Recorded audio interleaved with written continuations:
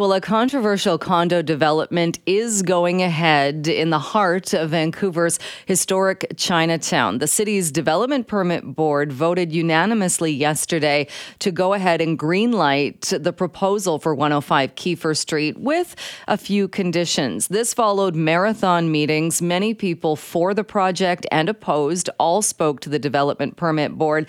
But in the end, again, the green light was given to the proposal. Joining us now to talk a bit more about this is Vince Tao, a community organizer with the group Vandu. Vince, thank you so much for being with us. Thanks so much for having me. What are your thoughts on the approval of this building and with the conditions that come with that approval? I mean, it's an absolute travesty. The conditions that were levied on the proposal were absolutely meaningless, cosmetic. They want to change like the glass on the building. Doesn't do anything to actually address what's direly needed in the neighborhood, which is social housing for all the residents of Chinatown, downtown East Side. I can't say, this is an absolute travesty. This is 10 years of democratic process. There's 10 years of, outspoken opposition and resistance, swept away in one stroke by an unelected panel of city functionaries. This is, it's the end of a long line of 100 years. It's been 100 years since the Chinese Exclusion Act. This is an ongoing pattern of exclusion, race exclusion of a struggling community, Chinese Canadians in Chinatown. Of course, this is the working class tenants of Chinatown who have come out in droves over not just the last month, but again 10 years to resist this project. Just a couple of weeks ago, we had folks come out, again, residents, seniors, working class folks from the neighborhood. There were over 100 speakers, and 100 of them spoke out against it. There's an absolute minority of people that supported this project. And so, again, this is, I think, this moment should really, for everyone across Vancouver and BC, we should be questioning, why is this allowed to happen? Right? But why is this allowed to happen? That's 10 years. Again, this is city's own decisions. 10 years of vocal public opposition against this project. Again, swept away in one moment, right? And all because Ryan Beatty was able to purchase his way back into, City Hall by buying a reversal of this 2017 decision.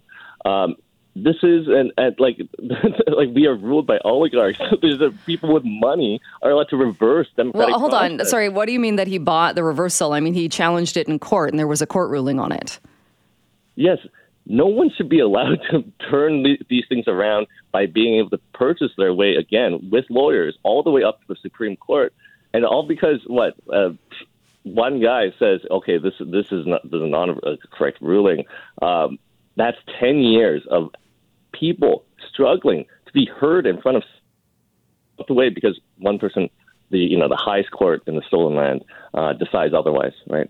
So I would say that this is not a democracy, and we should be questioning again the legitimacy of government leadership to allow this to happen, and the so-called democracy that they claim to uphold. This is I am speechless again that this is allowed to happen, but nonetheless, I think that Chinatown, downtown East Side are undefeated. We will continue to struggle for social housing because that's what is needed at that site and all across Vancouver, right? Why so much focus, though, on this particular site? And that I get what you're saying, and it's been very controversial. It's come to the board, as we just mentioned, it was the subject of a court challenge. But, I mean, this is a site that is owned by a development company. You had to know that there was very little chance that there was going to be a building with 100% social housing built at this site, no matter how much people said various groups, including yours, wanted that. So why so much focus on this site? Why not be looking at other sites and that need that everybody agrees there is a need for below market housing, for seniors housing, for social housing? Why not look for other solutions? Why is everybody so focused on this site? Well, I think that what's important about this site is that its historic nature, right? It's right at the center of Chinatown. It's next to the Sun Yat-sen Garden. It's next to the Chinese Workers Memorial, right? This is, some would say in a neighborhood, a sacred site for Chinese Canadians in Chinatown and across Vancouver. And another reason why this site is because people have put their effort into it, right? Again, this is not just me speaking. This is the Chinese residents. People actually have lived and toiled in Chinatown for years, right? Been excluded from civic processes, who have not been listened to by the people that they pay taxes to.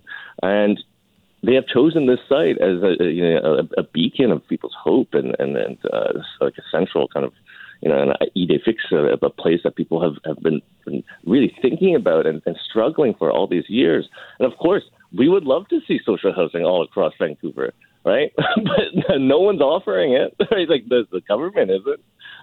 And so this site, again, has been the concentration of a neighborhood, the soul of Chinatown, for 10 years now. And so, yeah, I mean, this site is one where people have struggled. The city itself has offered by NVIDIA, again, they tried to negotiate years ago to do a land swap and to purchase the site for, above market price. Again, just so, we could appease what is both not just a neighborhood need for social housing, but a citywide need for social housing. And again, on a site that is so sensitive and people and their lives and their dreams in the site, to realize it as a permanent home for the people, because people deserve it. Chinatown, again, the working class there has toiled for years and decades, being excluded from civic process, excluded from Vince, what about the legacy groups, though? The number of legacy groups that previously were opposed to this, that all came on board and said, actually, we're in favor of this now. Yeah, I think it's quite ironic that many of them actually years ago in 2017 actually said that they didn't want 105 Kiefer there, right?